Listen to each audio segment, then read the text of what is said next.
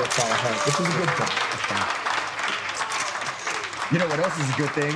When I say yo, because it makes everybody happy. I just bring in joy to everyone that hears my yo. Welcome It's to like another Monsters Inc. How people run off of screams, and then it was kids' laughter. Yeah, the hardcore run scene off of yos. runs off of Javier's yos. You know how I made this little stinger off of Kick-Its? Yes. I wonder if I could make a yo one. It's more fun when you do it. I mean, it would be the equivalent of, do you listen to Breakfast Club? What is that? It's a hip hop radio show podcast. No, Charlemagne. Oh, Charlemagne chimes in with his yo-yo-yos, which is like your yo. Also, there's a Spaz song called Just Say Go. That's just a compilation of goes. And that's pretty sick. I'm not going to lie. If it was a compilation of yos. Yeah, that's what I'm saying. Like Kick It, how I edited together a bunch of, I took the words Kick It off of like Tribe Called Quest and Beastie Boys and Outspoken and stuff. But I don't know if there's any more yos other than the one on the Gorilla Biscuits record. I guess if anybody has another yo, a notable yo, here we go, yo. Drop it in the comments of this and see if I could make a yo stinger. But anyway, Jason, why don't you tell the people what we're doing here on this episode? Today, this is part 2 of the Texas Reason LP, Do You Know Who You Are? Revelation Records number 51, released in 1996. A record so important, apparently, that we had to have 2 episodes to talk about it. So on our last episode, guilty as charged. You two, I couldn't do it. You two sat down with Chris Daly and Garrett. And then on this episode, we sat down with Norm and Scott. Was that it? And Jay Robbins. And Jay Robbins. Oh my God.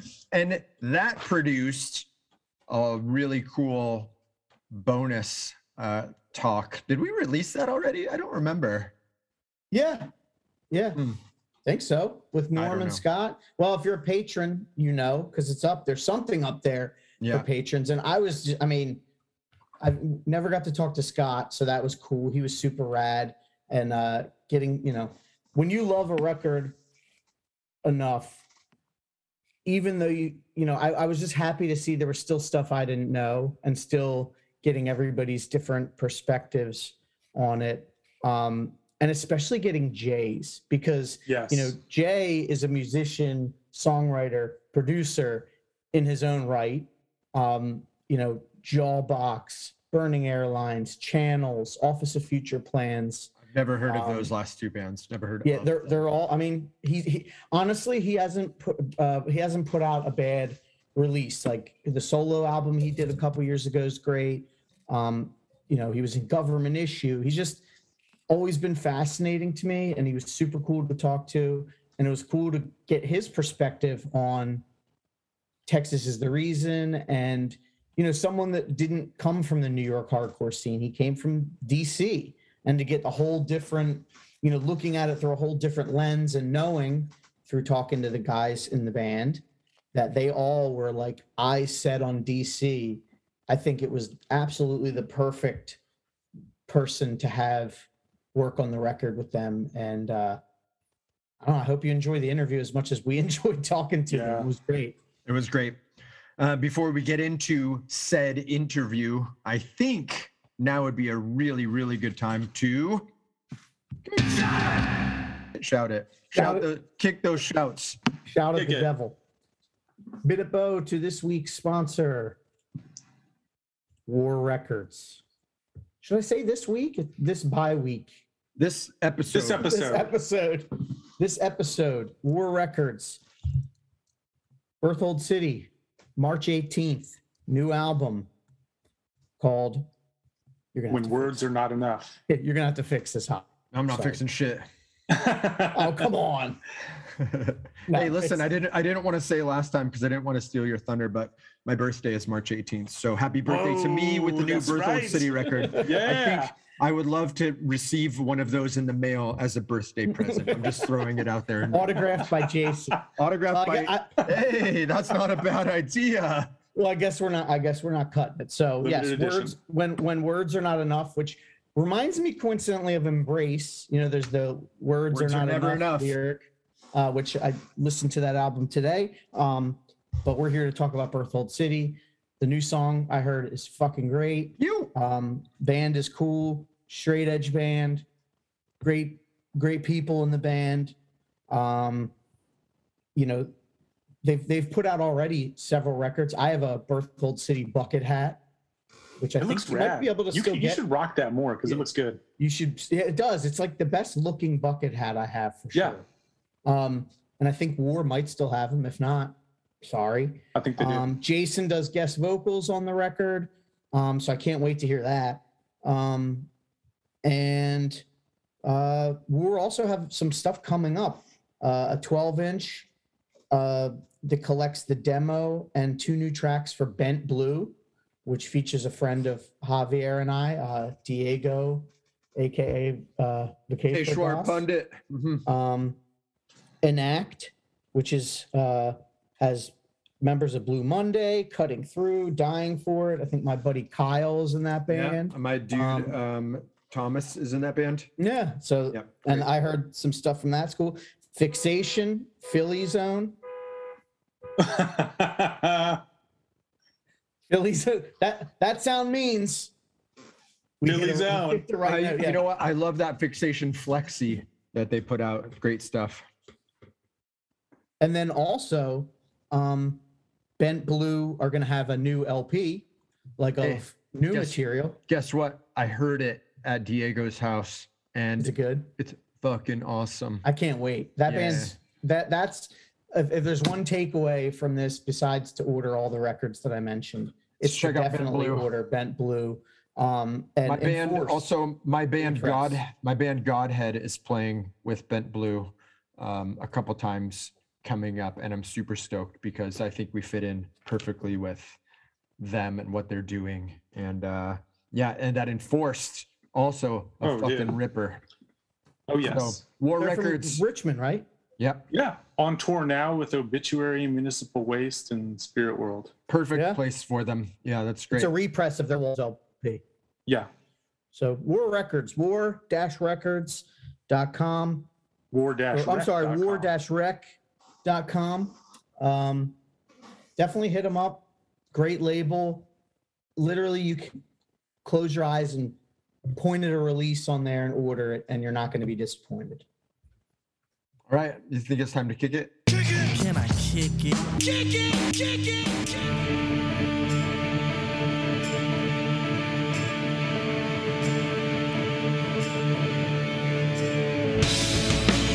Well, it's all about, well, it's all about.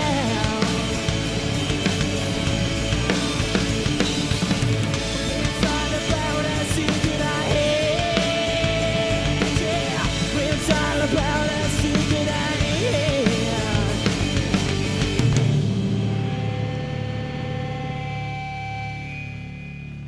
Creepy. So what's up, everybody? Thanks for joining. So today we have part 2 of episode 51 on Texas is the Reason's Lone LP. Today we have Norman, we have Scott, and we also have Jay Robbins, who produced the record. So thanks so much for coming on, guys. Yeah, thank you. Really appreciate it. So I guess I wanted to start off. This is for Norman and Jay. You have a situation that's unique to a lot of people where you're, as far as my knowledge goes, your first encounter with each other was documented for everybody to be able to read with Antimatter. The interview, was that the first time that you guys connected before? That was the No. first time I ever met you. Yeah. Really? Yeah, that's why you were so upset at me. Because Oh my that's God. honestly one of my favorite interviews of all time, because it's like Norman, you know, first off, Norman, when I found out that you were only a couple of years older than me, I was blown away because you'd just been around and seen so many things. I just assumed, you know, you were like an older person in the scene. I was just a kid with parents who didn't give a fuck. And, you know, you read this interview and it's like, you're asking questions that, you know, Jay, I'm sure, especially with, you know, at that point, Jawbox, you know, it was like For Your Own Special Sweetheart era. You're probably doing interviews all the time, but none like this. But I remember that meeting Jay because I was fanboying out. I mean, I loved Jawbox, and sort of like the only way to prevent that from coming out is to sort of level the playing field, right? And so you level the playing field by asking questions that Jay was like, "What the fuck?" I remember it being a little uncomfortable, but I don't really remember. I'm sorry that I don't remember the substance that much. No, but... so what happened was we'd started we'd started sort of like mid-conversation. We were just talking about your week, and that week was the release of the album, and you were doing all the, like, you know, the major label stuff that you do when you release an album. And it was a pretty... How'd that happen? It was a pretty normal conversation. Yeah. So the album came out, I think, on Valentine's Day or around Valentine's Day. Yeah. And yeah. So everything was very, you know, it was Sweetheart. It was around Valentine's Day. You know, we're having a very banal conversation about major labels. And then I say, "Tell me about your first crush." Yeah. And I remember you were like, no. And it sort of just went from there. But we had a really good conversation. I think throwing that in out of nowhere did catch you a little off guard, and that made the playing field level to me. And so Right. It felt like the conversation now could be a normal adult conversation as opposed to, "I fucking love Jawbox." I know, that's what I was afraid to do on here. You helped me out there, but because I love too that there's a point where you know, Norman basically like says like you know, he kind of confronts the fact like, "You seem a little stressed." And then Jay is just honest, and he's like, "Well, yeah, your questions really threw me off."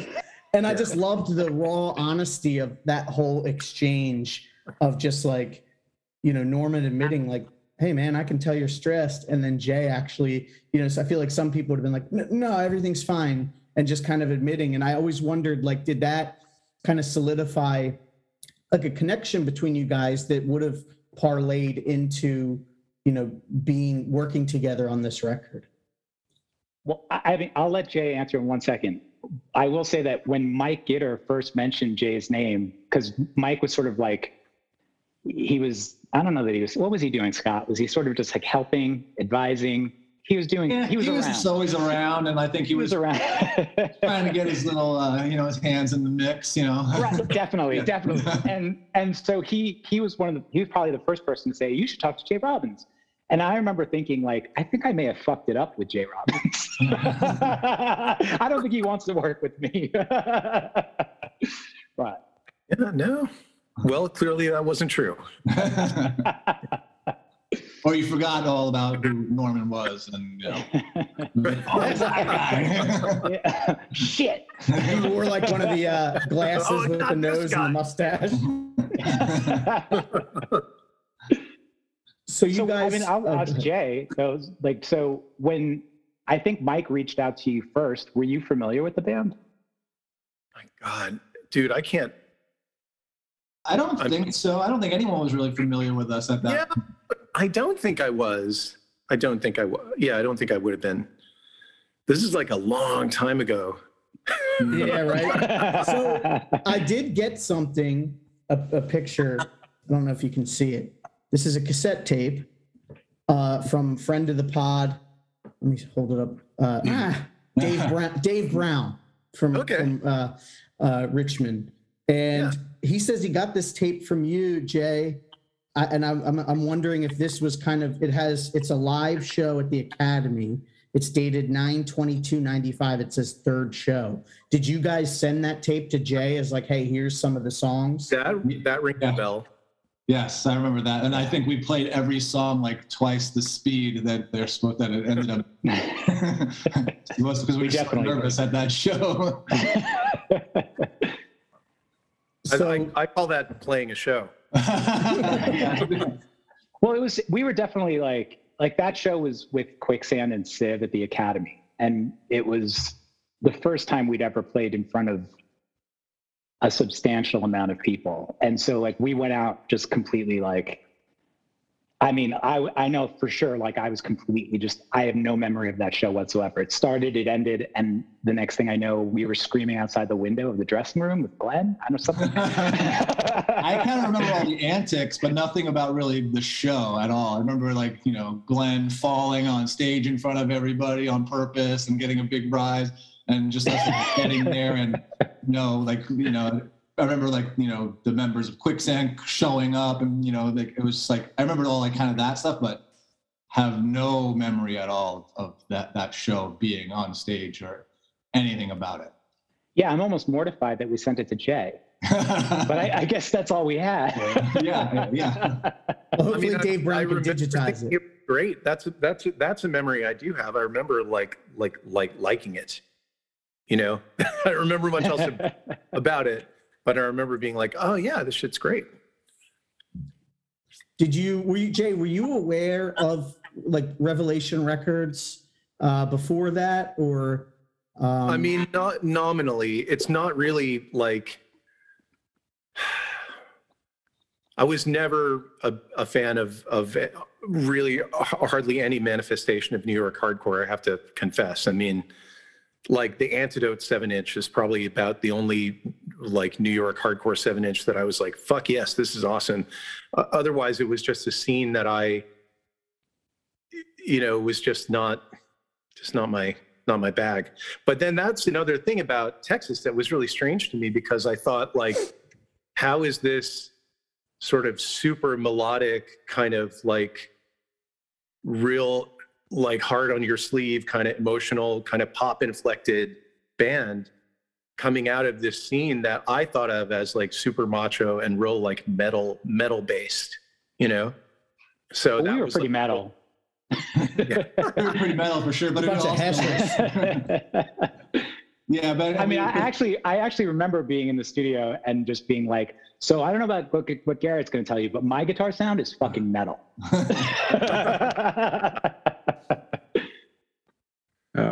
Jay, I was going to ask, what's your process when a band approaches you to record with you?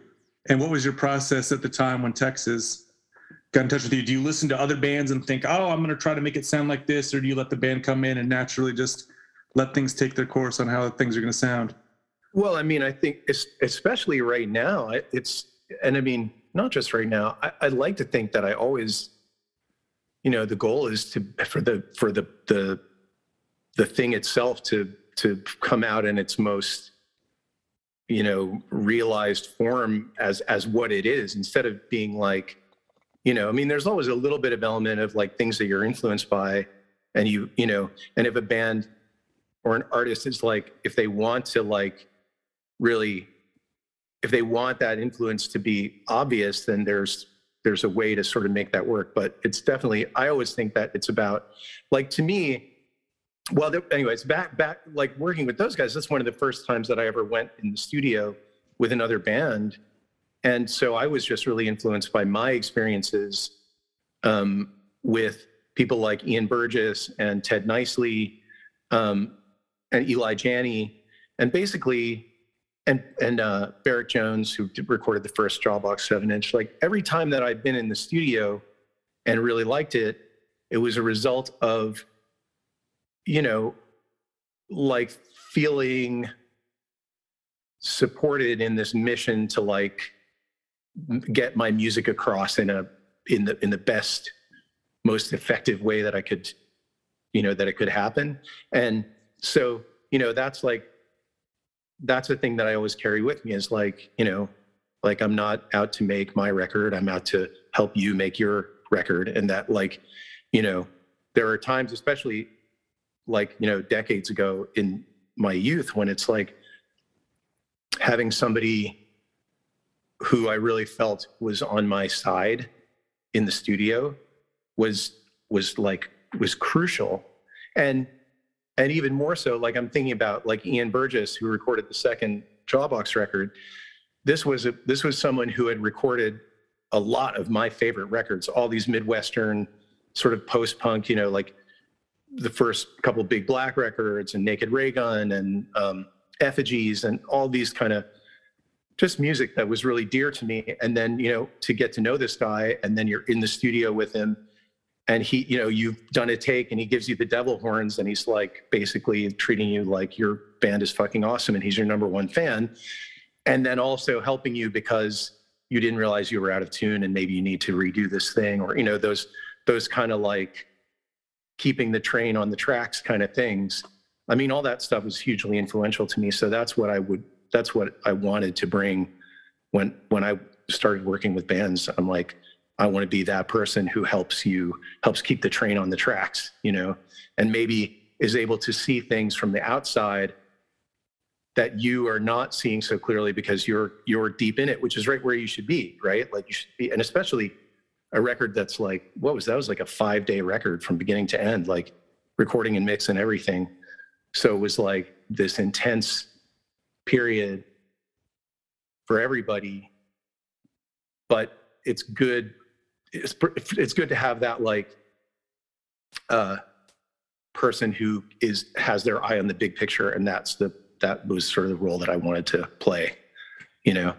Yeah. And Jay, you didn't just turn knobs on this record. Like your hands are in it. You played percussion and strings on the record as well, right? So you weren't just like, yeah, good job, guys. Like next, you were right. Yeah, I mean, I didn't engineer at that point. I was really not qualified to engineer a record at all. You know, so we had Jawbox had recorded For Your Own Special Sweetheart. The engineer on that record was Drew Mazurik, who was a super great guy, excellent engineer, and he was the house engineer at Oz, which was the studio where we did For Your Own Special Sweetheart, which was and still is my favorite room for drums, for just like for the vibe of it. And that's where my studio is now. And I was able to move in there to that same space in 2011. But like, so I just thought like, well, Sweetheart was the best. That turned out the best of any record that I had ever been a part of.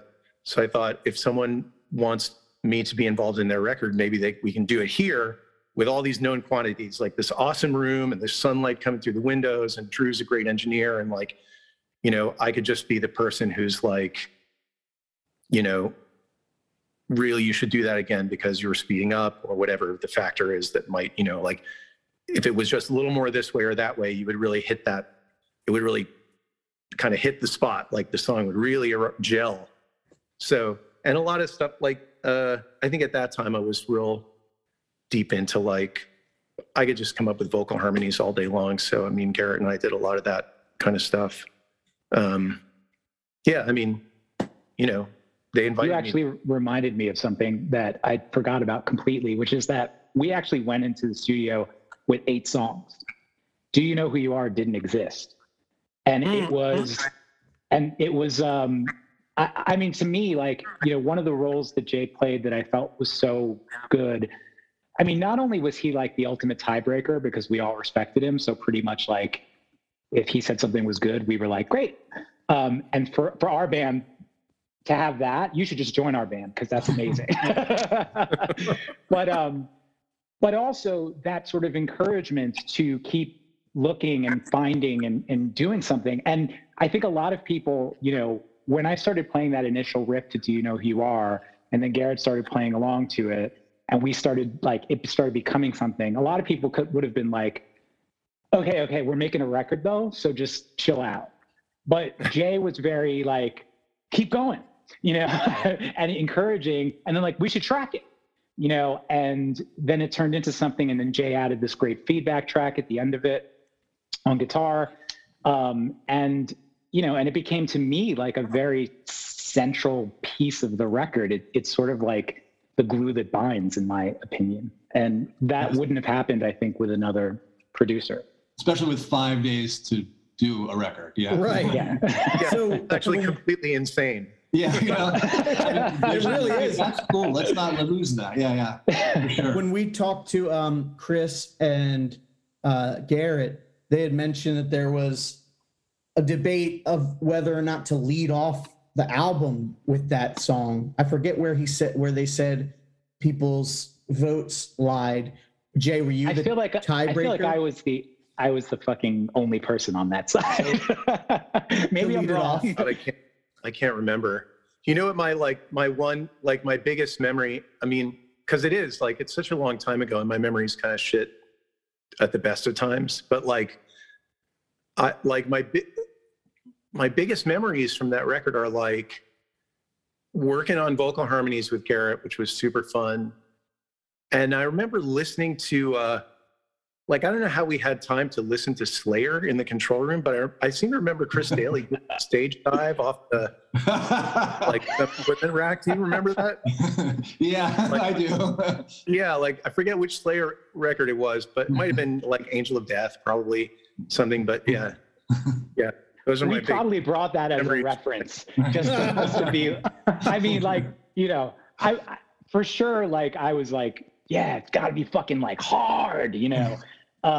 But yeah, I think I was the only person on that side, and you know, in retrospect, I like where it is. It's fine, but I do actually think Jay was the deciding vote. I will say that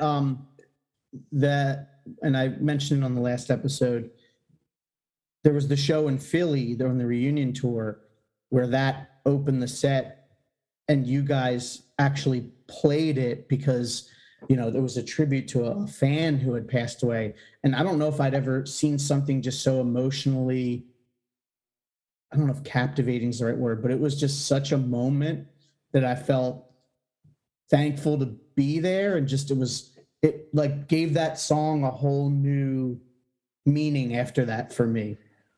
That's I mean, maybe because Jay probably doesn't know the story, but that's something that's real. Like, you know, a family came up to us before the show and, you know, and actually there was a couple of things going on that night. One was that a family had come up to us before the show to talk about their son, brother, you know, and who had recently passed, and that he had learned how to play this song on guitar and that he loved this song so much and that he actually wanted to listen to it as he was passing. That's like a major crazy thing to hear, you know, of anything that you have anything to do with. That's just so like already emotional. But then on top of that, Scott and I were specifically very much in a weird place because we had just found out. So Scott and I, our first band back in 1990 was called Fountainhead. And the singer for Fountainhead was this guy, Bill. Bill was the guy who brought me and Scott together. He introduced us. He was like he was everybody's friend. He was like the mayor of Long Island hardcore. You know, he was the coolest guy. But that night, a friend of mine texted me this, Bill had been living in Peru, and he texted me this newspaper article in Spanish, and I can read Spanish. And it basically said that Bill had killed himself. And we were just completely you know, we were in the stage of denial, probably, at least I was. Yeah, but sure. It was just very blank sort of like night in a million ways. So with that happening and then meeting the family, there was just this, I don't know, like it wasn't like dark, like bad dark vibe, but I definitely was in a place to want to play in a certain way. And that was the only time ever in the history of the band that we've ever played Do You Know Who You Are live. You could feel it in the room.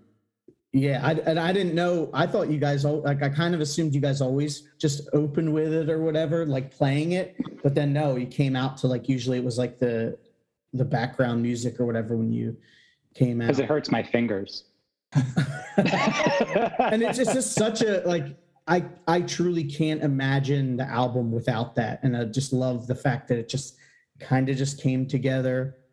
And because it really is like a central piece of the record. And I just remembered when that album came into my life, I didn't know Texas. I knew Jawbox. I was a big Jawbox fan. So for me, having like it on Revelation and having Jay involved with the, the Discord connection, like that was literally like, chocolate and peanut butter for me. I was just like, oh man, this is going to be like the Reese's peanut butter cup of music. And it was. No higher praise. Yeah. Right. Well, so we weren't allowed to be on Discord, so this was the next best thing. Unless you move, you have to move. I wonder what the grace period is for how long you'd have to live in DC. Because there's some I feel like bands Trusty just moved in and got That's what I was the next day. That's what I was thinking of. They came from Arkansas and then like, Yeah. oh, you're in DC now. But Jay, did this after doing this record? I noticed all of a sudden your name was on like so many, like Promise Ring went to you, and Jets to Brazil, which had Daily. Do you think this is the record that kind of really opened that door where people realize like, oh, Jay Robbins from Jawbox, he produces? And I think it did kind of correlate with Jawbox winding down around the time that this came out, maybe within a year or so. Yeah, no, I mean, 100%. I mean, I knew I had been recording people in the basement of the Jawbox house on like cassette 8-track, like not, it's not the same.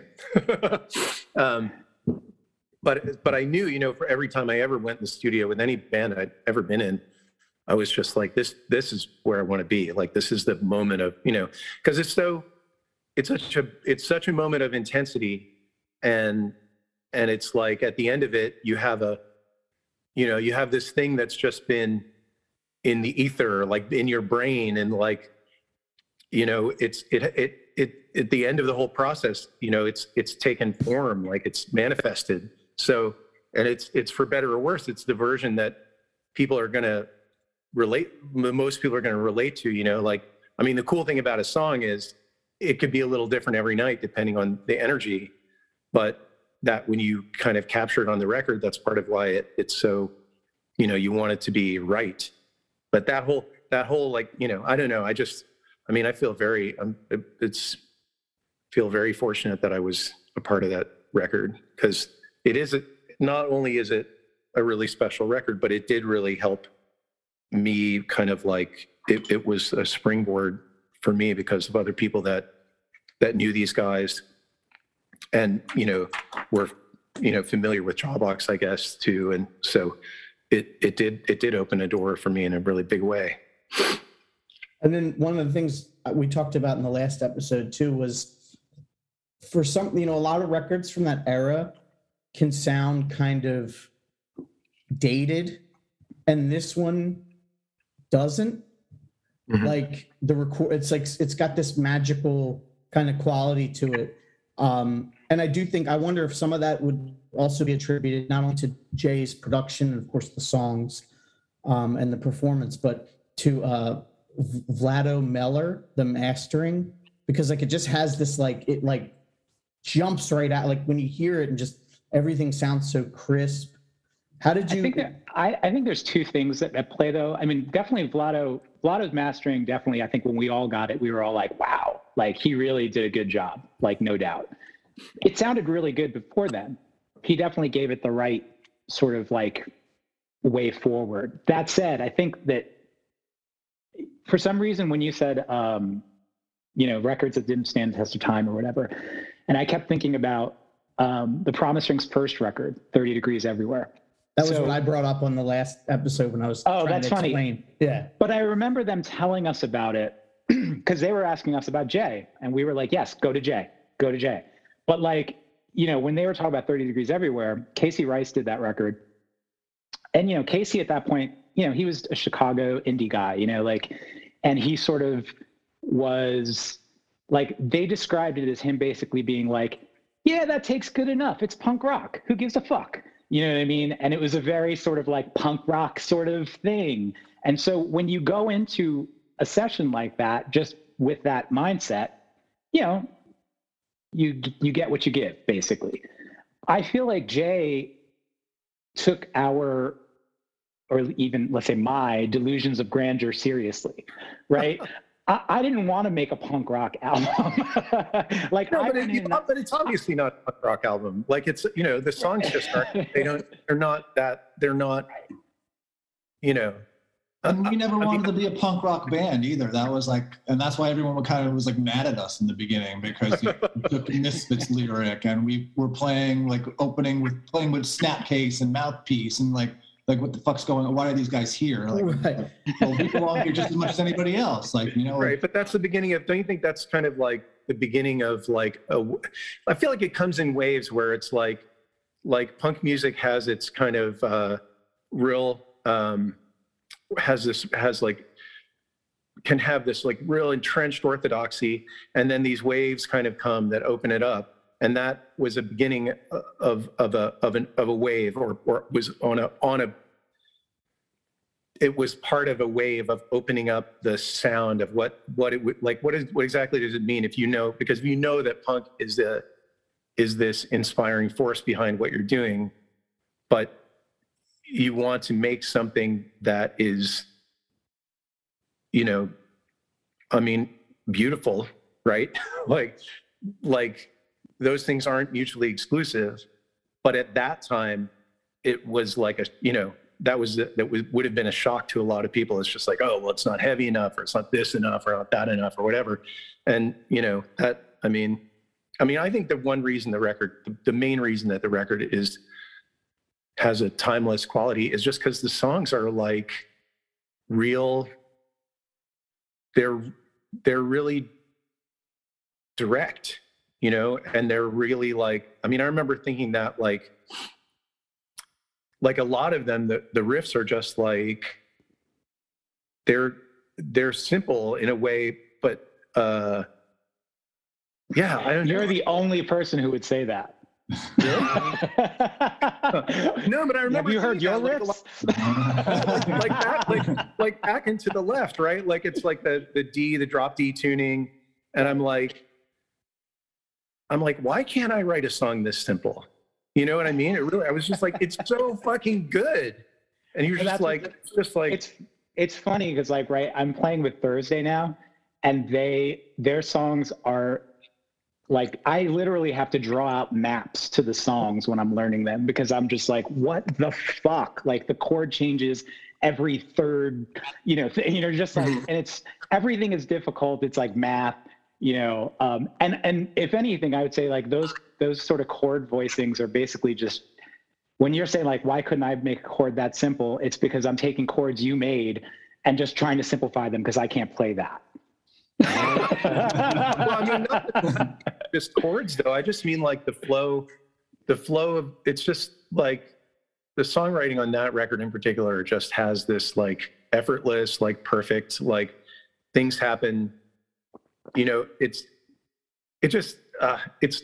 yeah, I don't know. It hits the sweet spot. Like all the songs are just so well constructed, and they're not like, to me, like creatively, I spent like decades with this mistaken notion that making things more complicated automatically made them better. And then like I've spent the last 2 decades trying to like untangle myself from that, you know, way of thinking. And part of it is like getting back to things like writing a lot in an open D tuning that is not that different than like the Texas record, you know, and just being like, I'm not going to try to like write things to impress myself with like how twisted up I can make my fingers and like move to the next thing, or what I can do, you know, the acrobatics I can play while I'm also singing. Like, who gives a shit? It just, the essence of the song has to be strong. And that's right. Like a real simple, pure, direct thing. And that fucking record has it in spades. So I agree. I mean, I agree. I didn't write or play on the record, full disclosure. I don't know if you guys know that. I wasn't there. But the songs, I would say they're also like deceptively simple, because there's so many like layers and things going on as well, and like little cool guitar things.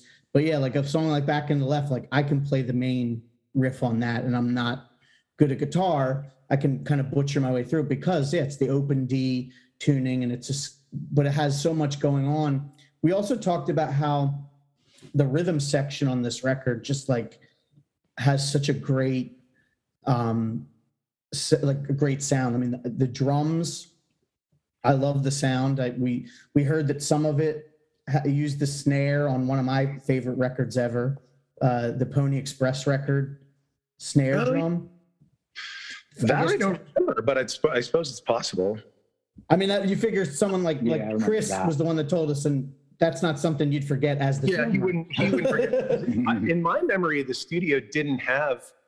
I know they had some amps, like they had some decent, like a decent collection of vintage guitar amps, because Joe, one of the studio owners, that was like his thing. He had this massive collection of old amps, but I don't remember a house kit at the studio, but that doesn't mean there wasn't one. So, I mean, it is the same room where Pony Express was recorded. So, I mean, that room really has a sound, and I think you kind of can't miss it when you hear it. But I mean, if Chris says so, I'm sure it's true. And then Scott, when you, for bass, like what was your, for people that are like gearheads, maybe a high level, like what was your setup, like your tone? Like I'm thinking like Something to Forget version 2, like the bass just has this perfect sound and like intonation. Like what was, it literally was, there was an 810 there. I think I had my SVT cabinet, my SVT head, the 70s that I still own. And we just kind of plugged in. I remember we were like, Jay, show us how to play this bass line. And you were like, did it. And I was like, all right, that's enough. Jack Potential. Yeah. We were like, play the Jack Potential 7 in here. Like, you gotta show us this riff. Like, we were all gathered around, Jay, to hear this riff. But like literally we plugged in, and I had like a 90s jazz bass at the time, and my P bass, the Sunburst one that I've had forever, and I basically played on both of them. But I think for the most part, it was the white jazz bass.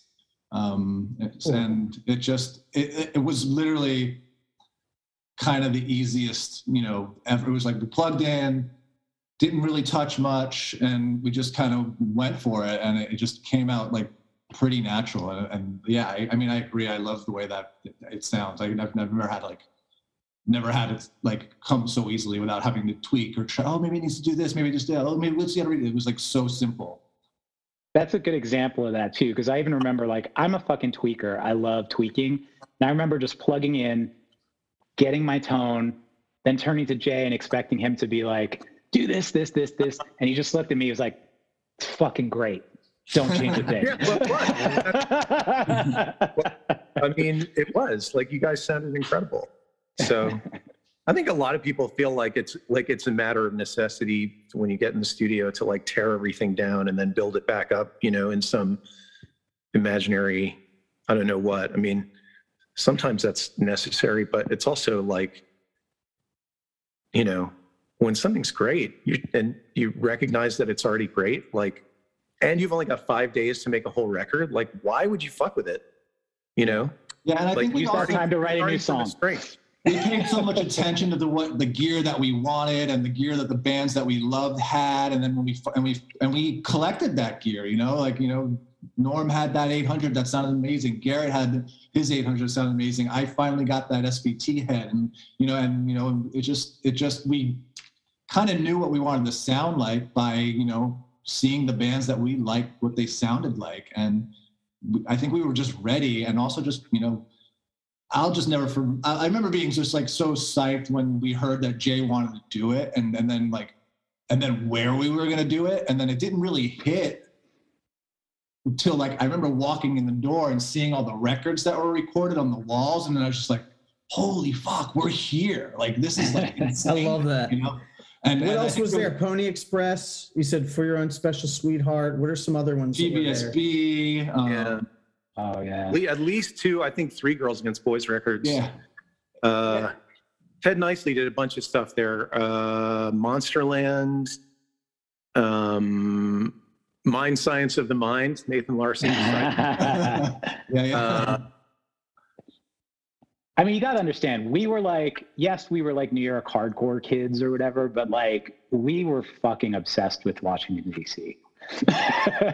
We just were. You can tell with the record. DC band played in New York. We all were there, and we were right up front, like taking notes. You know, like this is, you know, it wasn't like, you know, we saw Agnostic Front a million times. Like we like did that Right. kind of was like who cares? And, you know, like, but this was like something new and something fresh, and you know, and it just was like what we were into, and I think that was also just like kind of what made us different. And that, like, and I said we didn't want to be a punk rock band, but we, you know, we were super punk. We were like, you know, like ask anybody, like we. But I mean, you look at like, way, you know, like are you? It's like, am I punk like Agnostic Front's punk, or am I punk like Shudder to Think is punk? Like, to me, it's the same thing.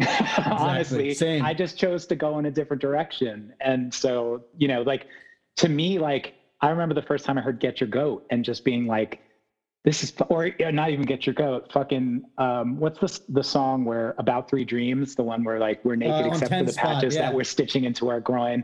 Like just listening to those lyrics and just being like, this is fucking demented. I love it. Yeah, and you know, like going to see Shudder to Think and Craig comes out with like overalls and no shirt on, that's way more punk than, you know, anything you've ever seen, you know? Like, I was going to say, I remember having a conversation with Scott about whether or not the West Coast would like us based on the people that we talked to saying that they did or didn't like Shudder to Think. And apparently, like, no one liked Shudder to Think on the West Coast. So we were just like, yeah, they're not going to like us. See, I loved him. And I, like I said, Discord was my entry into all this. So I was already, you know, 14, 15 years old, but, you know, that was like my shit. And still is today. And I think what I loved with Texas was that it kind of bridged the gap between the New York hardcore stuff and the DC stuff. And, you know, Jason and I had talked about on the last episode how this record specifically really was like the game changer for me personally, because it was the one that finally kind of took, because, you know, when you get into hardcore, you're just so hyper focused. You know, I had a few things outside of hardcore that I always liked and never got rid of, but a lot of stuff just kind of falls to the side. Like a lot of the, you know, 90s alternative rock that I, you know, was the first stuff I heard, I kind of forgot about. And I think with this Texas record, it kind of made me just knock off those blinders and be like, I'm going to like what I'm going to like. And if it's attached to hardcore, that's cool. If it's not, if I want to listen to Smashing Pumpkins, I'm going to listen to Smashing Pumpkins. I don't give a fuck. Because there was this, you know, the mentality, especially when you're a teen, of like, got to just be hardcore, man. Because you know, you get made fun of in your group of friends for, why do you still have a Smashing Pumpkins CD? It's interesting though, because I don't feel like we, you know, and maybe I'm just like, maybe I'm different. I don't know. But even when I think about, like, Jay, did you play on You? Yeah, that's the first record that I ever played on. That's my favorite Government Issue record, by the way. I was going to say, like, that. I remember I bought that tape at the CB's Canteen, and what is it? Where You Live. This is the first song on side B, I think it was. But that song, I remember specifically, like, yeah, I want to do something like that, because that had like that sort of just like strong melodic component that was just like, you know, driving and full, and it was. I mean, to me, like, that's what I'm like. It's funny that I'm even thinking about this, because I haven't thought about this in a while. But like, you know, but that record too was like a huge part of me saying, and this was what, 1989? What year was that? I think You came out in like 87 or 87. Yeah. Okay. Maybe I bought it in 88 or 89 then, whenever the Canteen opened. But like, that was a very like seminal thing for me. Like, these were the bands that were sort of like paving the way for like expanding and broadening the perception of what is and what isn't punk. And so by the time, you know, 95 rolls around, I'm already like, you know, 6 years deep into like trying to figure out like, I can do whatever I want. Yeah. I mean, I think that was a thing for me. That was a real benefit of being in DC, because it was DC was such a backwater in so many ways. Like in the 80s, it was not like, it was just this weird little, it was a weird little enclave unto itself. And there was already, the like hyper orthodoxy about what's punk enough, and what's the correct way to be punk. That had already passed by the time that I was started going to shows. So, my first shows were like GI shows, was like GIs before I joined the band, long before I joined the band, but also like, 9353, which was just like a extremely twisted, weird, psychedelic inflected art band that to this day you can't properly categorize. Or like Beefeater, who were like swinging wildly between this like super primitive kind of political hardcore and then like Jimi Hendrix and funk and stuff, like, or Bad Brains playing reggae or whatever, or Scream, it's all bands that were like super, what's the word? I forgot the word I'm looking for. Just real diverse. And they're, they were like hungry to make music and not be in a pigeonhole, and so that was my first impression of punk was like, I remember being really like, being that really youthful feeling of like when you start getting hardcore records and you're like, okay, well, this isn't really hardcore, is it? No, that's not hardcore. Like you just get obsessed with the idea of what's categorizing things and like, but when I started going to shows, it was the opposite thing of like, you don't want it to be you want to be one step ahead of whatever someone else is thinking, like you can't just, it can't just be, if you're creating what you're expected to create, then it's a letdown because you've got to always be pushing into some territory that makes it more, it's really punk to like challenge people somehow. And so if you just do the same kind of sound, then you're not challenging people. Was sort of always, a thing that was in the background of bands I used to go see. But, And I'll say the fear was still there. Like I was still afraid the whole time we were making the record. I mean, I don't know how much Scott remembers about it, but like I remember feeling like, are we going too far? Like, is the scene gonna really like this? Especially when we wrote "Do You Know Who You Are?" and like it started going more into this like other place, and I always like the harbinger of that entire fear to me, or maybe not harbinger, but the symbol of that entire fear to me to this day is still my regret that the piano in Jack with One Eye was buried. I was gonna ask about that because I remembered on an Instagram. You did one of those Instagram Q&As a couple years ago, and you mentioned that. So thanks for bringing it up. Saved me from having to remember what song it was. Jay played a lovely piano part in Jack with One Eye. If you listen to it, but I was fearful. I was like, oh my God, now we're bringing in piano. Oh God.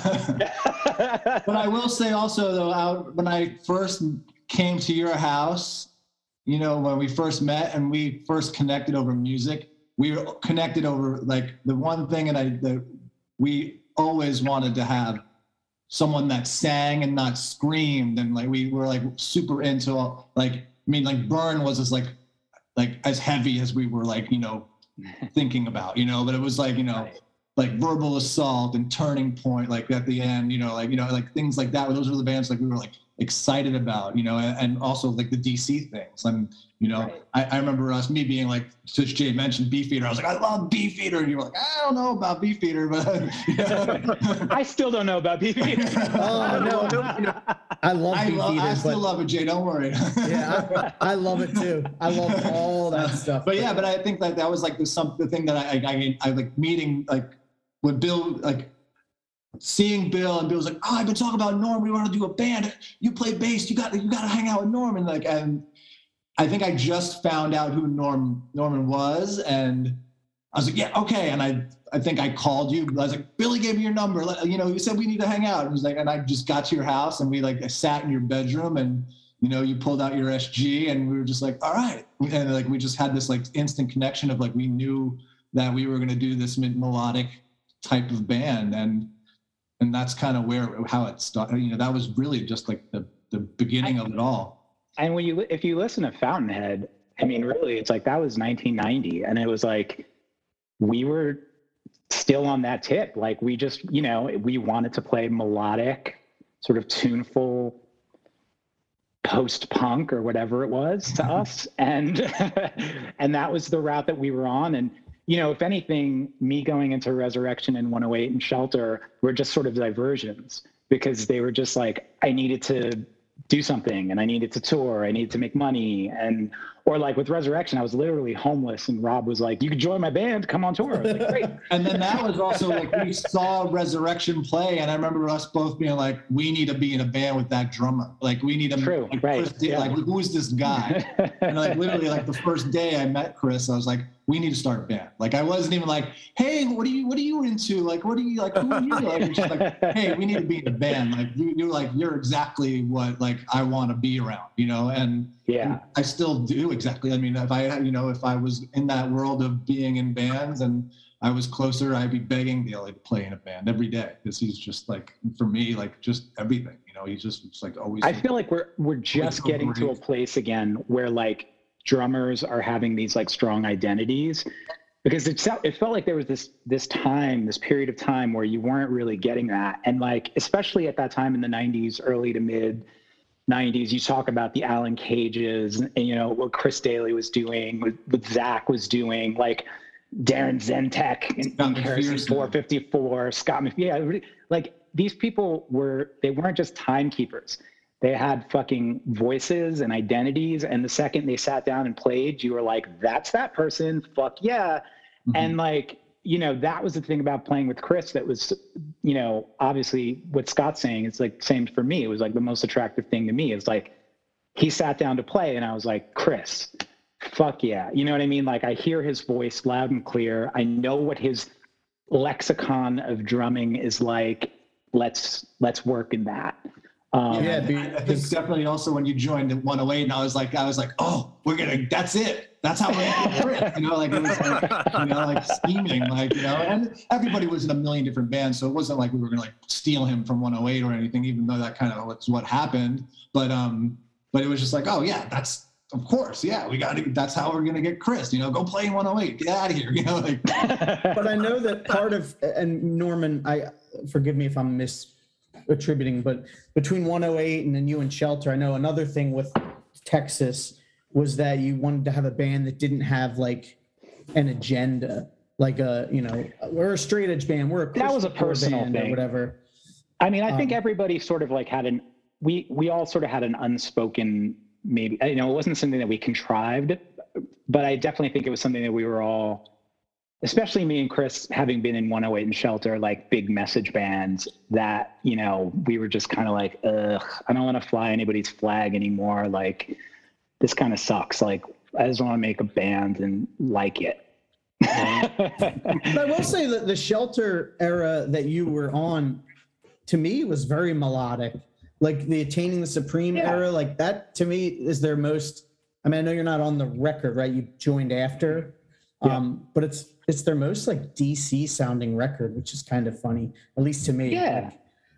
No, I mean, I liked what I was playing, and it was, they were certainly like, at least in terms of the proper, quote unquote, proper hardcore scene, I'd say Shelter was peaking in the time that I was with them from like 92, the end of 92 to the beginning of 94, I want to say was my little realm with them. But like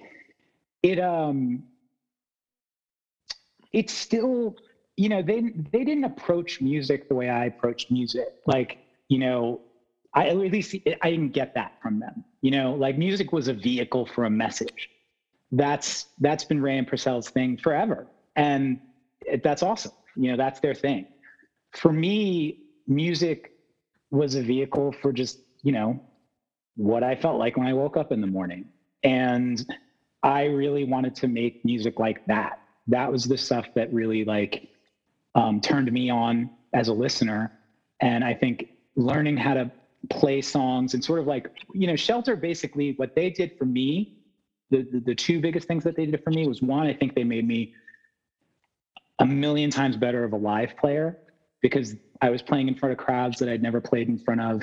And I was learning mostly from watching live videos of the shows, how to look when you're on stage. Like, no one tells you, like, yo, your face is weird, or like, whatever you're doing. You know what I mean? Like all those things became conscious. And now, like, when I walk on stage, I know exactly what I look like when I move my arm or like move my face or like, and all those little things. It's silly to say, but it's like, at the end of the day, if you walk out on stage and people are paying you, you're a performer. Get over it. So that's like one thing. And the other thing is that Shelter taught me a lot about the business of being in a band, because they were a very popular band making a lot of money. And I was sort of just watching their moves and sort of like figuring out, business things basically, which I think ultimately helped Texas in the long run in terms of trying to create a situation for us that was sustainable financially. Obviously we were working with much less money, at least in the beginning, but it was helpful. You probably had to learn a lot how to like dodge people and still play the songs too, because there was always a zillion people jumping around. Well, that's probably why we stopped playing when people would jump on stage. That was our gig, yeah. Yeah. In Shelter, I just kicked people.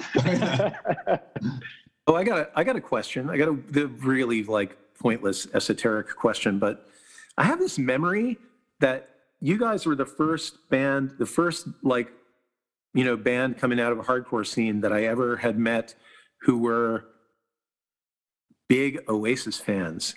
We talked about that when you were in the record, right?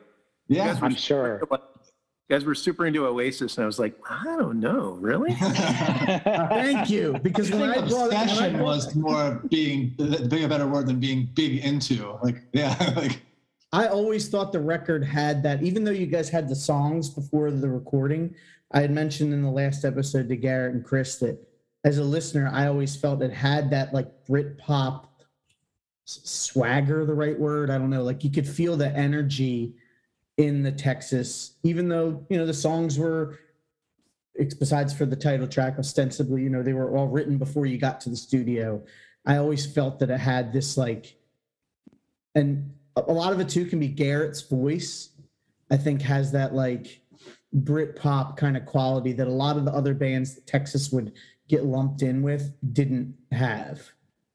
So it's nice to hear Jay confirm too that we you guys were all sort of like fans. We were all sort of learning how to be us, right? And because I mean, when you think about this band and this record, like this is a very formative time for us. We were all between like 20 and let's say 23 or something, right? And that's the first time that you start acknowledging yourself as an adult. When and you're sort of like on your own and trying to figure out your way in the world. And then also on top of it, now you have this like creative identity. Who am I, as a player, as a writer, as a musician or whatever. And so I think we all tried different hats on throughout the course of that band.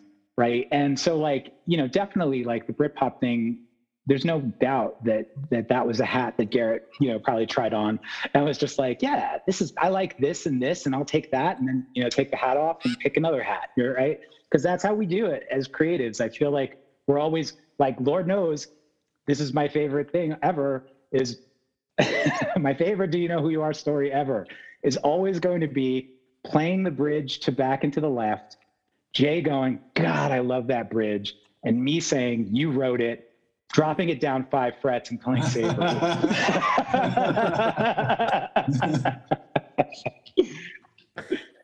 So now I'm gonna have to investigate.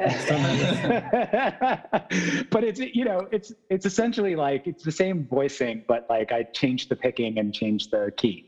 But it's remixing. That's what we do. We're just fucking taking other people's shit and remixing it. Right. The Jesus Lizard song that's actually is it Miles Davis song? There's like a lick like of Jesus, like the what song is that? Can't remember. Anyway. Anyway, it's a Jesus Lizard song that Dwayne Dennison famously stole from the riff from a Miles Davis record.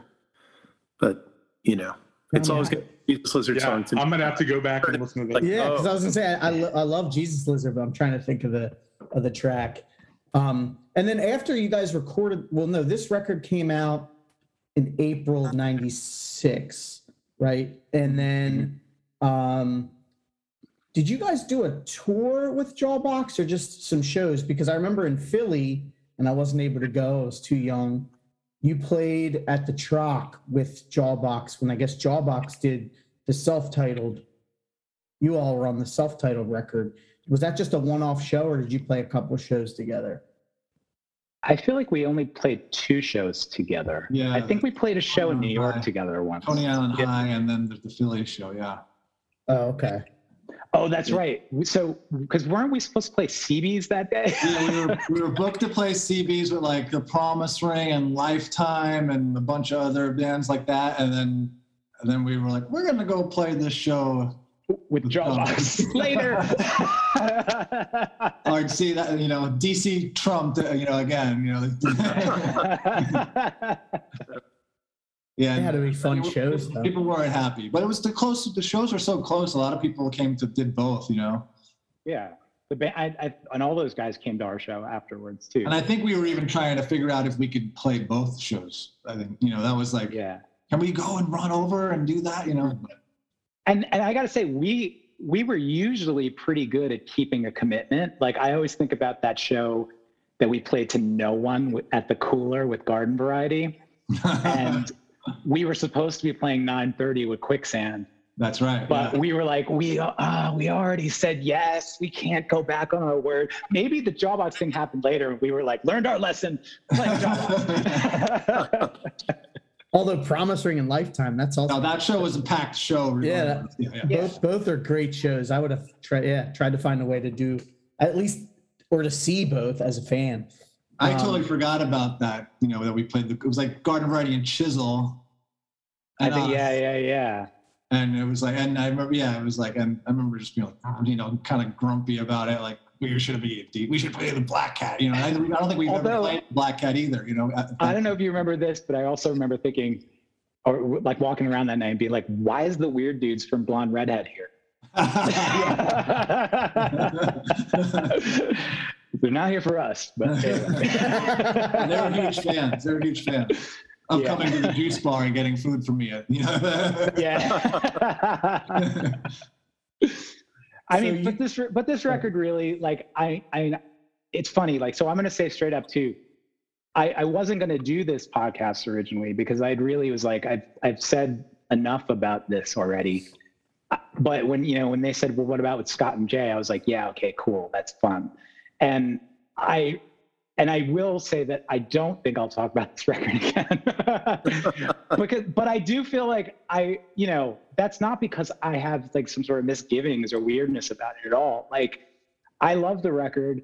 I love the experience. I love my memories of sleeping in the control room with Jay and just like waking up and being like, yay, let's work. You know, like it felt like the first time that I ever was in like a quote unquote real band.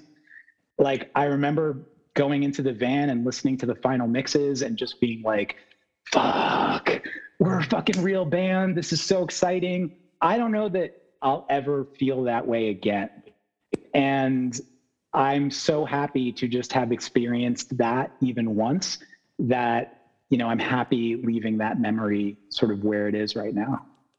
So I was going to ask too, like it's a 9-song record and people are still talking about it now 26 years later. That's crazy, right? Like it's one, you had the record, a couple splits and a 7-inch and people are still talking about it. But at the same time, I can see how it's like, well, it's 9. I've said everything I need to say about these 9 songs. But it's cool too with Norman. You're playing with Thursday, and I know those guys are all probably fans of Texas. So it's kind of neat, that you're doing something new. You're playing with them. Do they ever? I mean, I actually about Texas. No, but they punish me by playing their songs, which are really hard. I played with Tucker, and Tucker always punished me with playing. He's like, "Let's play this. Let's go and play this." I mean, we've played If It's Here live with those guys, mostly because it's just such a break for me, like finger wise. It just, it just creates a thing. I think that. So that's actually an interesting point you make, because I feel like, over the years I've heard, probably in the same way that, I don't know, like if Jay looked at Texas and saw his fingerprint on it at all, but like, over the years, so many bands have said that the Texas fingerprint was on their records or their songs, and I would never be able to hear them or hear it. And for years, the Thursday guys, both guitar players, Tom and Steve, would say that. They would say, "Oh man, your playing really influenced me. Like, that's really cool, but I don't hear it." But having learned the songs, specifically Tom's parts, now I'm like, oh, I totally fucking get it. And one of the things I get, which I've said to them kind of like, sort of teasingly, is that the guitar parts actually take the part that I would change about my playing, which is almost exactly what Jay was talking about in terms of just feeling like I have to take up all the space all the time, right? Like I was just constantly like, like chord, fill up all the space. The reason I got into drop D in the first place was because I could fill up more space, right? Like it's a very claustrophobic way of playing. And I don't play like that necessarily anymore. And I'm not saying it's bad. Obviously, for Texas, I think it's great. I love the songs. For Thursday, I love the songs. But as a player, I'm like, oh my God, dude, you got to give my wrist a break. I'm dying over here. No, sure. And it also takes you back to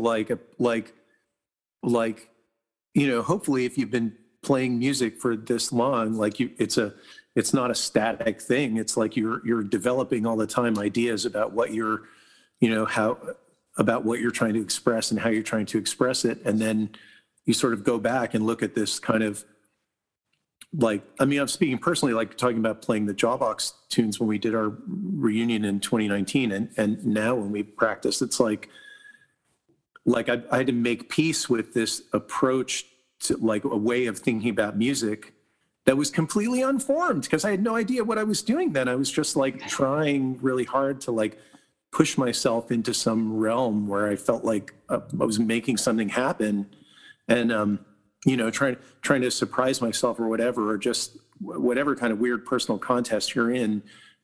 Those kind of personal contests you get into when you're younger and you're trying to create something, and then hopefully that sort of gets subsumed into a bigger picture of what you're trying to express if you're staying with your creativity through your life. And then you go back and look at it and you're like, whoa, what was I thinking? Take a break, buddy. Right. Take a breath there, 20-year-old Jay. Like, can you think of any, off topic, can you think of any of the Jawbox songs that you guys, started rehearsing for those reunions where you were like, what the hell was I doing? Like, oh, all of them. Because there's plenty of them that are just like, well, then we get to the chorus and you make a big E. Everybody goes E, and then you kind of like make a lot of noise, and then the drums do the weird thing, and then it goes E again. Like, I'm like, what am I even? I was like trying to play without, committing to a fret or something. Like, I don't even know. They were all like, and then what's weird is you kind of sort of learn to inhabit that thing again and realize that there's more. Like, it's weird. There's some songs I feel like you go back to and you're just like, I can't do anything with this anymore, because this is like, I have no connection to the person that conceived this, except, like whatever that was then. And then what's cool is going back to something and being like, oh, well, actually there's room here for me now to still inhabit this, and it's still, I have something to give to this, and it has something to give to me that what I didn't even see back then, but it's there, like, it's not just like this inert thing. It's like music is a living thing, and so you can still bring something to it. And that's another reason that, like, old records are some of them don't date very well, but this is why records can be timeless, right? It's like, there's something real happened, right? That's the reason why I'd say why I think Jack with One Eye is my favorite song on the record and of the band, because that's probably the one song where I give it space. I'm not playing all the time. I'm just doing like a chord here and a chord there. And it's like, it's pretty, and the chord progressions are pretty normal. The chords are all normal. Everything, it's just a straightforward, great song. And I didn't have to do any fancy tricks or anything to make myself feel good about it. Right. You just like, for whatever reason, you were able to just believe in the essence of it and be like, yeah, why would it have to be different than this? This is the thing. Yeah. I mean, Did if anything, we just get it's into one part. Did we just get into hot tracks?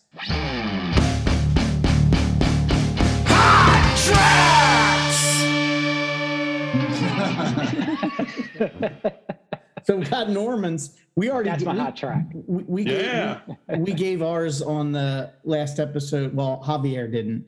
Javier wasn't there, so he'll have to get on the hot seat. Jason, what was yours again? Mine, I had to go too, because I did Do You Know Who You Are, and then Back and to the Left. But Do You Know Who You Are, the reason I love that song is the feedback in there is just so killer, and that was due to Jay. But it's just an awesome emotional song, and I've always loved that. But leading into Back and to the Left is just perfect. So I missed it on the In-Flight compilation when it didn't have that song before it. It didn't feel right to me. But that was my hot track from. And mine was Jack as well. I love that song, and I love the build, like how it just kind of builds up off of that, the intro riff, the dun, and just how it just kind of comes crashing in, and the harmonies on the vocals, like the backups and stuff. I love, which the backups was that. I know Garrett said he did the backups as well. Any of you guys track backups under his or anything? I think it was all Garrett. Yeah, we know. Yeah, I'm pretty sure. Had the nerve to sing back then. Yeah, I mean, I remember like leaving the studio and coming back and hearing the shit they were doing on backups and just being like, holy fuck. Like that was something that I actually did not expect at all. Mm-hmm. Like going in, because it's not like I think of Jawbox as a background vocal heavy band or anything like that. So it was just like to hear that sort of like melodic richness, and it was just like, holy shit, this is fucking crazy. And it also was like, Garrett, you could sing like a motherfucker. I love the backup, and especially on a Jack One Eye. I think it really comes out like he sounds fantastic, and he does, and it's cool because he can sing. I guess his voice, he has this range where it didn't just sound like double. Like you have to really like when I asked, who did the backups, and he said he did, I was shocked. I assumed it was either you or Scott, because it sounds different because he's, I don't know if I'm articulating right, but it didn't just sound like. Well, he was definitely using ranges that, his normal singing voice isn't in. So, he was going low, going high, and it was, it's beautiful. And also like maybe when we talk about the fear of the punk thing, like that would be like another thing. Like I was like, oh my God, who's doing backup vocals like this on records right now? It was like, that was a very almost pop move. And that had to have just been Jay just trying to, kill us or something. No. No, I mean, I definitely remember hearing like I remember hearing the melodies and just being like, oh, it'd be amazing. Like that, to have this kind of harmony in there that would support, certain parts of like, it would help the chorus pop out or whatever. I mean, it's a big, like, I'll take credit for that. But I don't think any of us went into the studio all the credit thinking about that at all. No, not at all. I think also when hearing them, like going, wow, this is what you sound like, Garrett. Like that was just like so just like mind blowing that like it brought us our like sounding like the EP and how like that was just like so like rough and raw and like just what it was. And then hearing Garrett being able to like really use his voice and like, and I, you know, Jay, you totally pushed him to do that. And like, well, I remember him being really psyched about it too. Like he got really into, like once he kind of, it was great. It was like a really awesome moment because it was like he realized, it's like I kind of got to see him realize what he was capable of in real time and then be like, oh yeah, I'm going to do this. And he got really psyched on it. Yeah. And I remember him getting just like finding that confidence and being like, oh, and just like, and just going for it. Just being just sounding so amazing. Yeah. I think we also all really wanted to impress you. Yeah. we just wanted you to, you know, just feel like, oh, maybe he'll think we're his peers. Jay, when you know, I know we talked earlier about the whole Revelation thing. Like when you heard these guys, did you have, because I always like to kind of get an outside perspective. It's a little off topic from Hot Tracks. We'll get back there in a second, but like what were there any musical like touchstones in them when you first heard Texas where you're like, oh, this reminds me of, you know, maybe something that we wouldn't think of?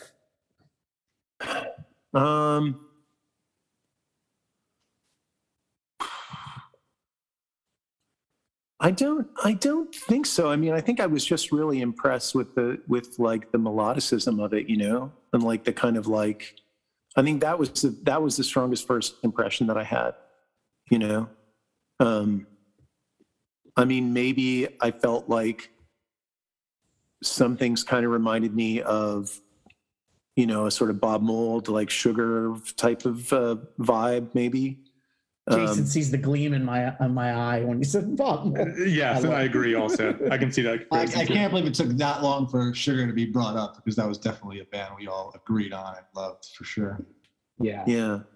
They kind of have that like when you the jangly melodicism, you know, like that very lends itself to sort of open tunings and whatnot. Like I love that. Nice. I am, you know, I apologize, but I'm going to have to bail out here because I made a arrangement to talk to my sister at 3:30. Oh, sure. That's a rare occasion. But you're going to need a hot track real quick. Back and to the Left is the song, one of the songs I wish I would have written. Nice. So, and apparently for sure, you did. with no hesitation. Jay, thank you so much.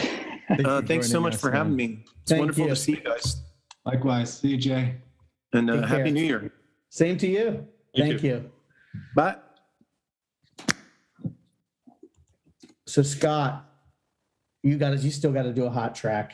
Or wait, you know what? We'll let you think. Javier, you got your hot track? I do, yeah. Are you surprised? It's our job, dude. Okay, listen. I'm sure it comes to a surprise to nobody, but I did not like this record when it came out.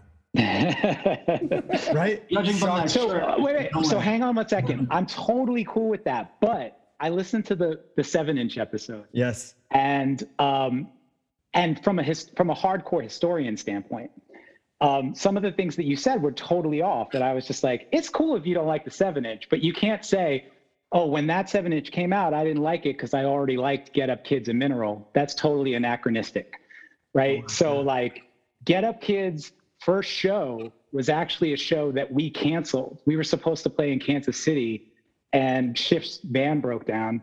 And then they didn't want to cancel the show. So somebody was just like, do you guys want to play? And they were like, cool, yeah. So their record came out later. And Mineral, Kerry from Christie Front Drive put out their first record. And we got that on tour also much later. So I was like, okay, so it's cool that you don't like it. But there was other reasons. It wasn't just that it was like it's cool if you're just like, dude, I like Chokehold. I love Chokehold. But, yeah, so but listen, I think hardcore in some ways ruined my life, right? And a lot of us can say that. Everybody here. Yes. I concur. It made me the name of my podcast. Such an obstinate, and black and white thinker. I like this, so I can't like this. My friends like this, so I have to like this instead because I'm a fucking think for yourselfer. And so when I say I already liked these bands, so I couldn't like this band, at the time, that was my mentality. Maybe it was like, nah, I have to be different, so I can't like this thing that everybody else likes. So I just didn't give it a chance. Too, by the way. So I just didn't give it a chance, which is unfortunate because now, especially with this podcast, having the wisdom and like being able to set out to do things like I'm going to listen to this record objectively. I'm going to find something that I do like from this band or this record, having the discipline to analyze things. So now when I listen to the Texas is the Reason 12-inch in 2021, which I did, I haven't listened to it yet this year, I'll admit. I have. I did this morning. I could listen to it as a Texas is the Reason record as opposed to, oh, this isn't Get Up Kids. You know what I mean? Right. So it's really interesting to me to hear you all talk about the backup vocals, because when I put this record on last week on my own without anybody asking me, listening to it on headphones while I washed the dishes, which is one of my favorite ways to take music in because there's nothing else in the world. It's just me and this fucking record and the dishes. Johnny on the Spot, right? That's the name of the song? Yes. Yeah. First song. I was like really caught off guard by the backup vocals on there. And I was like, oh, cool. Like Norm can sing backup vocals on this song. I wish. and so to hear you say that it was all Garrett, I'm like, wow, it sounded like a different person. It didn't sound like him just doubling himself or singing a harmony. It sounded like different people singing. And so I love that. And I also really loved the octaves on that song and hearing the like different guitar parts. And it wasn't very technical. It was very smooth. And I think maybe that's one of the things that initially turned me off to this record was that it was too smooth for me. It was like, It was like not punk enough, as you say, whereas the Get Up Kids had that fucking raw punk, rough around the edges thing that I guess at the time I was looking for. But now I can appreciate it. And not because it's the first song on the record and I didn't make it past that, but Johnny on the Spot really caught my ear as like, okay, I can appreciate this song. I mean, that was the first song I heard. I think that like there's a really interesting sort of way of, because you were also having that conversation in the 7-inch episode about going back and listening to music, quote unquote, objectively. And I think that's a really difficult, if not almost impossible sort of errand, like, because sometimes the circumstances or the ways in which people listen to things they're just too intrinsically attached to the circumstances and situations around them. So like I was saying, I have tons of blind spots. There's a period of hardcore and hardcore adjacent music that I just missed. And all these records that people are like, this is a seminal record. Like I didn't listen to it when it came out. When Relationship of Command came out, didn't listen to it. Oh, wow. Like when, so one of the things, like Thursday, we're going on tour with Cursive later this month. Like Cursive kind of went over my head too, like literally, like just hit my hat off my head. But Cursive, like they completely went over my head, never really listened to them. And I went back and was listening to it and I was like, okay, this is really good, but am I really understanding why people love them the way they do? I don't know. I don't know that I'm getting that fully. And that's not a judgment on Cursive.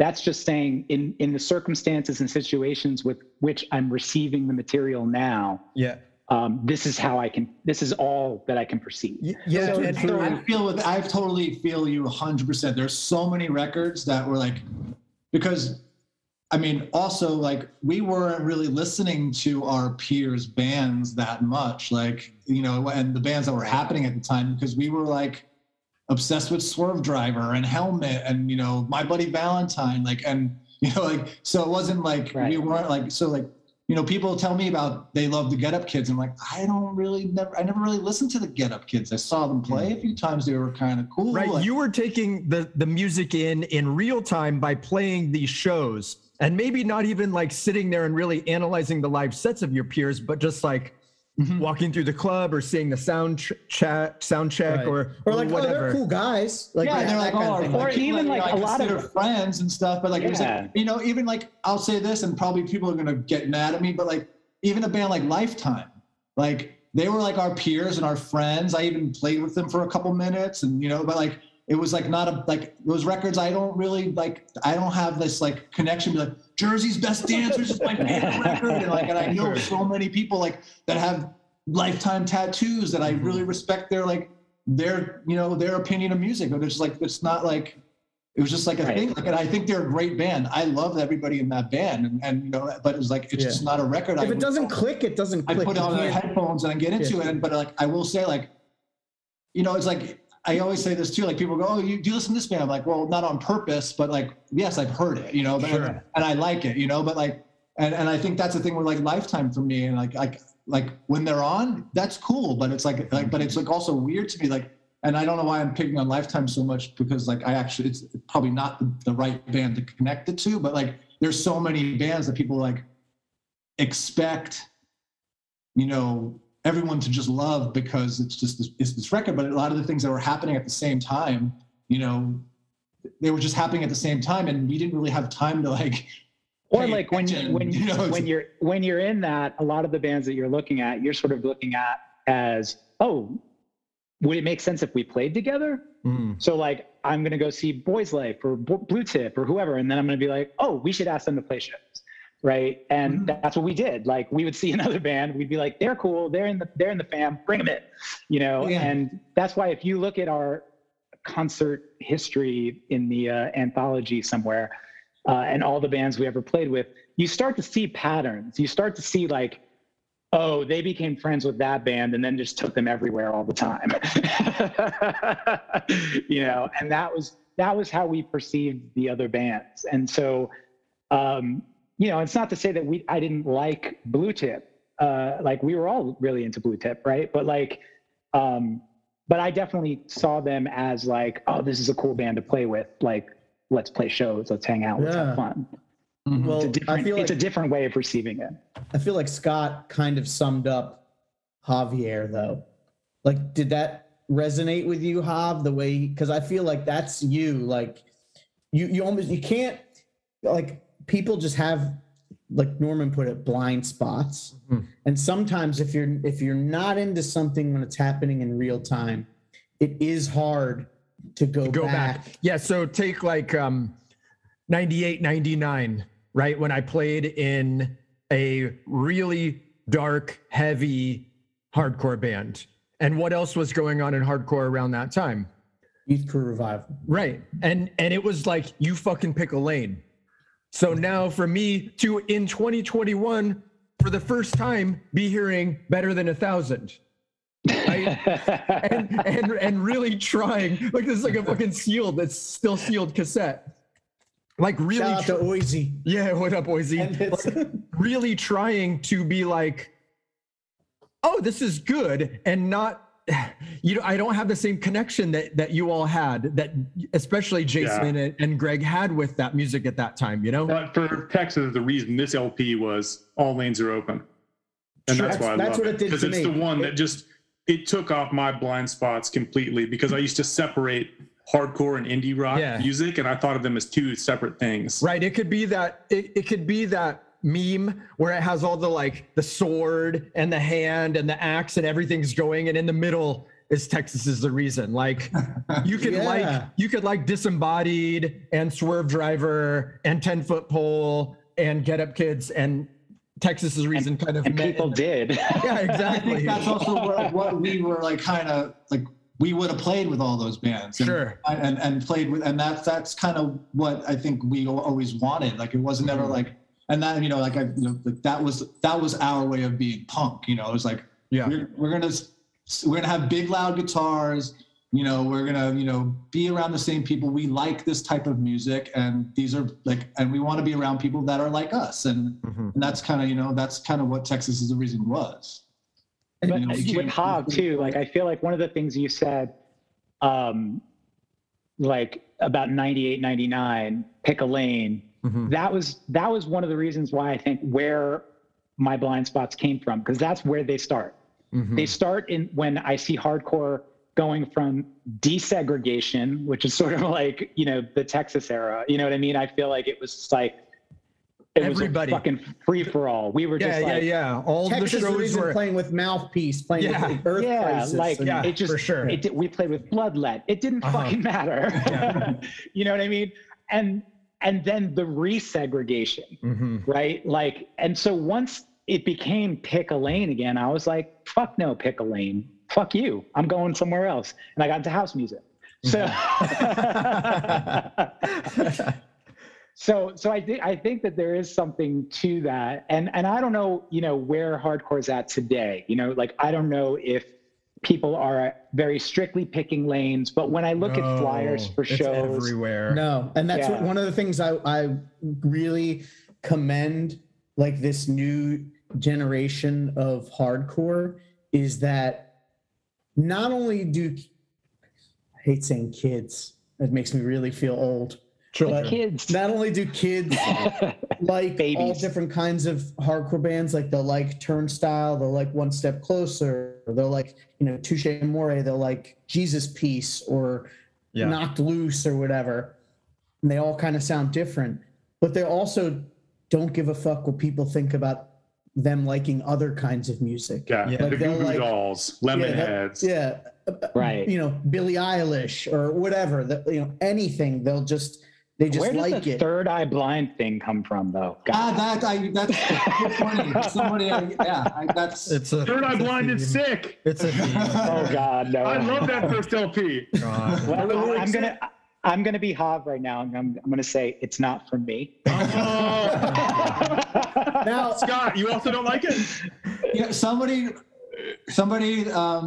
just asked me like, "What do you think of this?" And I was like, and I literally like, it was like a link on the phone, and I like was like, "Is this what I think it is?" And I like clicked on it. I was like, and I just was like really polite about it. I was like, "Oh, it's pretty good." Never got into it, but you know, like, but it was just like kind of like, is this a thing? And then I started realizing that like, yeah, this is like yeah, I missed it. I don't know. I remember the God. one song, and that's really Yeah, if they it. send one of the hits, you got to go for the deep so cuts. in it the first came LP. from, the whole thing came from, somehow I must have mentioned that I love the first two Counting Crows records.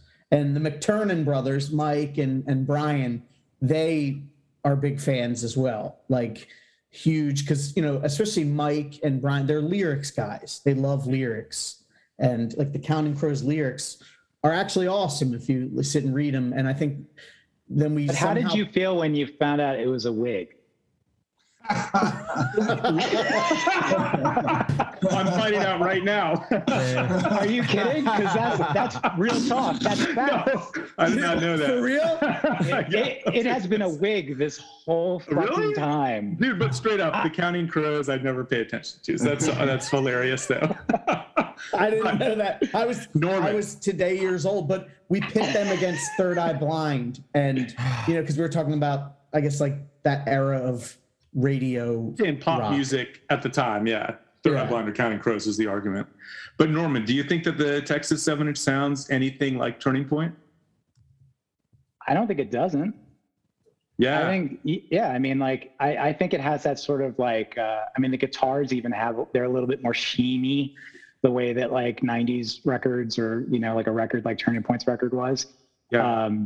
Yeah. I mean, I can definitely say for Fountainhead, I have riffs on the Fountainhead record that were very inspired by Turning Point. Okay. I mean, it's always the Turning Point LP, I think, was real ahead of its time in a way. And especially Yeah. the split with No Escape. Oh, dude. That's I mean, my that's an favorite stuff. example of a band that, like I remember when the Bold 7-inch came out, and like I was in high school, and like I went to talk to the only other hardcore kid in high school, and I was like, I'd only heard Today We Live. They played it on Crucial Chaos on Thursday night. So the next day was Friday. I go in, and I'm like, oh my God, Tim, did you fucking hear the new Bold song? And I was so like, this sucks. Oh, I was like so angry and upset. But when I heard Turning Point go from raw to like, you know, what they became, that was a totally different story. So it wasn't like I was just like knee jerk. I just felt like qualitatively, I was like, holy shit, that's next level. Yeah. There was something there that was there the whole time that you didn't even know. And that was like exciting.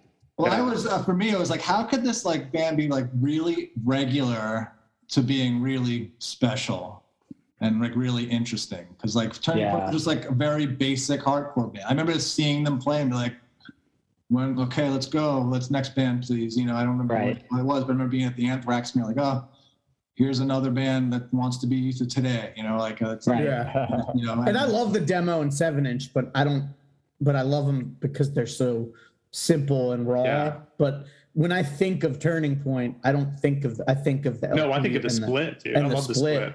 Yeah. And I mean, I have such memories that like I have a weird memory just when you mentioned the 7-inch of buying the 7-inch at Bleecker Bob's and being like, but not because like I was like, fuck yeah, Turning Point, but really because in my mind I was like, oh, they sound like Even Today. Like it was really just like, that's why I bought it. You know, so yeah, what Scott said is right on. It's just sort of like, how does that even happen? You know, there's a mystery and wonder to that. It's amazing. And they did lay the groundwork, I think, for a lot of what happened, you know, in the 90s with you guys and all the other, you know, melodic bands. I think they were definitely like a touchstone. Well, I mean, I'm playing in a band called Thursday. That's right. This is I true. just never thought of the Texas 7-inch as sounding like Turning Point until Brian brought it up, kind of jokingly, and then I saw it with the vocals on there. So that's why I brought it up. But Yeah, Yeah, I That's mean, all I the got. still has the hardcore flavor. I mean, there's still It like does. a little bit of it on there, more so Yeah. than the album. yeah. there's There's got the mosh. good mosh parts. There's the mosh Yeah, part for sure. that's yeah. right. I was a little So- upset that y'all didn't even recognize the mosh on that episode. I thought we did. Yeah, Greg did. Did you call it by name? 'Cause I think really, Greg said, and it's got the Mosh. sick mosh. He Yeah, I said think I sick said mosh. either mosh or did I say two-step part? I don't know. I thought you said sick or mosh. halftime. Because that And means it's it's super. official. I mean, like I've talked, that song's super fun to play too, because it is like, or to sing, I should say. I don't play the guitar when One Up would cover it, but like just to sing, it's just a super fun song, and it's 2 minutes long, and it has everything that you could ask for in a melodic hardcore type song in 2 minutes. I mean, I wish I could learn more from it because like that's an example of like a song that just like doesn't have anything and it has everything. It's perfect. Yeah. So speaking of songs, Scott, a roundabout way of coming back to Well, we do this. I'm gonna say my favorite song to play live and my favorite song just as I like a that. song. Back into the Left live for sure. It was just like always just 100% on, and it was like just so fun to play.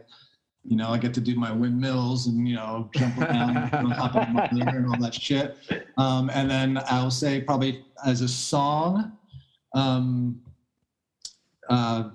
We call it the drinking song, but it's there's no way I can talk my way out of this one tonight. And just because it's just like it's all bass, and I just remember like being in my tiny bedroom on 11th Street with Garrett, like trying to figure it out and coming up with like the beginning of it and be like, hey, it sounds like the Embrace song. And I wish Jay was here so we can bring that back. Dude, that just You see, yeah. clicked So that's in where that started from. It was like right now. And I've been listening to both records for more than half my life. So, And I can so that, totally hear it now. So that No More Pain, right? Yeah, exactly. So yeah, that's where that came from. And and then me and Garrett kind of coming up with the idea and then bringing it to Norm and then going to dailies and hashing it out, even just playing it the last, times we played it, and like when it starts, it's just like it always had this like, amazing, feeling of warmth and just, feeling great about what we did and how we got there. That's a song that I feel like evolved live too. Like, I think when we first were playing it, like in the 90s, sometimes it felt like a lull in the set, but every time we brought it back, like, in the 2000s era, like it felt more like what it was, a drinking song. Like you were at a bar with all your friends and everybody's like got their arms around each other and they're singing and and it's like, it felt like it's almost like a, put your lighters up kind of moment. Yeah. And even though I remember we would take it out and when we were really a band, like we would take it out of the set for a little while and then we'd be like, oh, let's play it. And then we would play it and it was like, and be like, people love this song. Like, see, we got to play this song, but it was always that like song that would like kind of come and go. But then when we had like, definitely when, the last version of Texas is the Reason, like when it was a mainstay, it was like, wow. It definitely like was like, it made it like, it just made the band feel really great to be in when we played that song. Yeah. And then now the Embrace thing, that adds a whole new like sweetness. Yeah. Listen to him. one of the things I thought was cool when Jay was here, it's always interesting to me to get that like outside perspective of somebody who like, cause for us, me, Jason, and Javier, like we're entrenched right now in Revelation and, obviously the early stuff being New York hardcore. It's always sort of refreshing almost to hear somebody be like, yeah, I wasn't really into any of that stuff. But then he was into all this like other cool stuff that I came up on. And you mentioned, I know Jason saw the gleam in my eye when he mentioned Scream. Like I love Scream and all that DC stuff. I just think you guys working with him was such a cool choice. And it was always something I thought was cool. And it was awesome to be able to talk to all three of you here together and also get, of course, when we had Brian on the 7-inch and Garrett and Chris to get the perspective, because despite only having a few songs, you guys made music that I still listen to regularly and a lot of people do. And it's super important. And I don't know, that's all the fanning out I can do. So what was your first crush? No, I'm just kidding. Wait, you know what's funny? I don't even remember. I don't remember. Mine could have been David Hasselhoff. I don't know. I'm trying. Yeah, you know what? It might have been. Knight Rider was big back then. What can I say? It was. I had a Knight Rider big wheel. It might have actually been, which is funny because she ended up doing music. Was Jenny Lewis in The Wizard? Okay. She was in that movie, and she did. I guess what Rilo Kiley and all that stuff. But she was in that when I was a kid. I was super into her. So, hey, to be honest with you, mine was Alyssa Milano. Yeah. Okay. I mean, like, who's the boss era? Yes. Who's the boss era? Pretty basic. Yes, it is. It at is. least you didn't ask when the last time we cried was. Oh, dude. All year. I feel bad when people ask me that now because it's like literally like every day. Yeah, right. You're like, well, like you don't understand the pain I'm in. Yeah. Man. The pain inside. Little release reference there. So yeah, I mean, I guess that's basically it. Scott, I talked to Mark McKinney today. I told him I was talking to you. Oh, nice.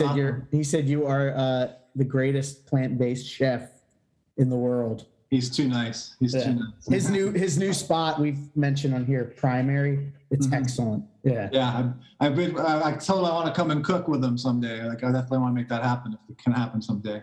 Yeah. If you definitely get to Philly, let me know. It's fantastic. For sure.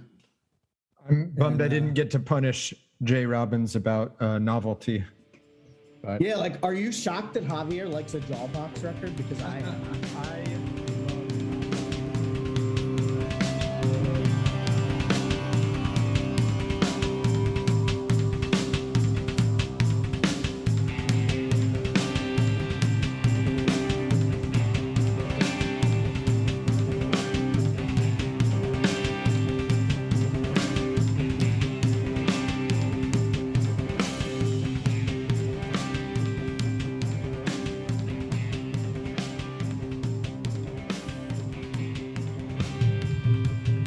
What's up, everybody? This is Javier from the Where It Went podcast.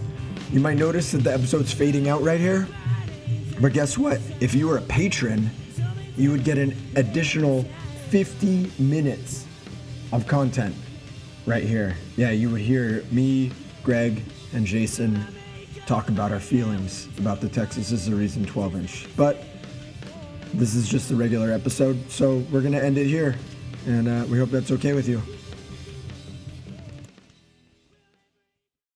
Yo, please excuse my voice. I was out late rocking with my band, Godhead. But I just wanted to tell you about our top tier patrons real quick. Billy Tennell, Brandon Gavell, Brian Skiffington, Brooklyn, Cesar Falcon, Chad Keplinger, Cliche John, David Palmer, Dirk Focused, Dustin Perry, JPD2, Jeremy Holohan, John Cowell, Nate of Head to Wall of Fame, Rob Moran, Ryan Walker, Tim Shear, Siren Records, and Dollar Slice Bootlegs. Listen, if you want more information about all this and how to become a patron, go to www.whereitwentpodcast.com and you can find all that shit out. And we'll see you next episode. Bye.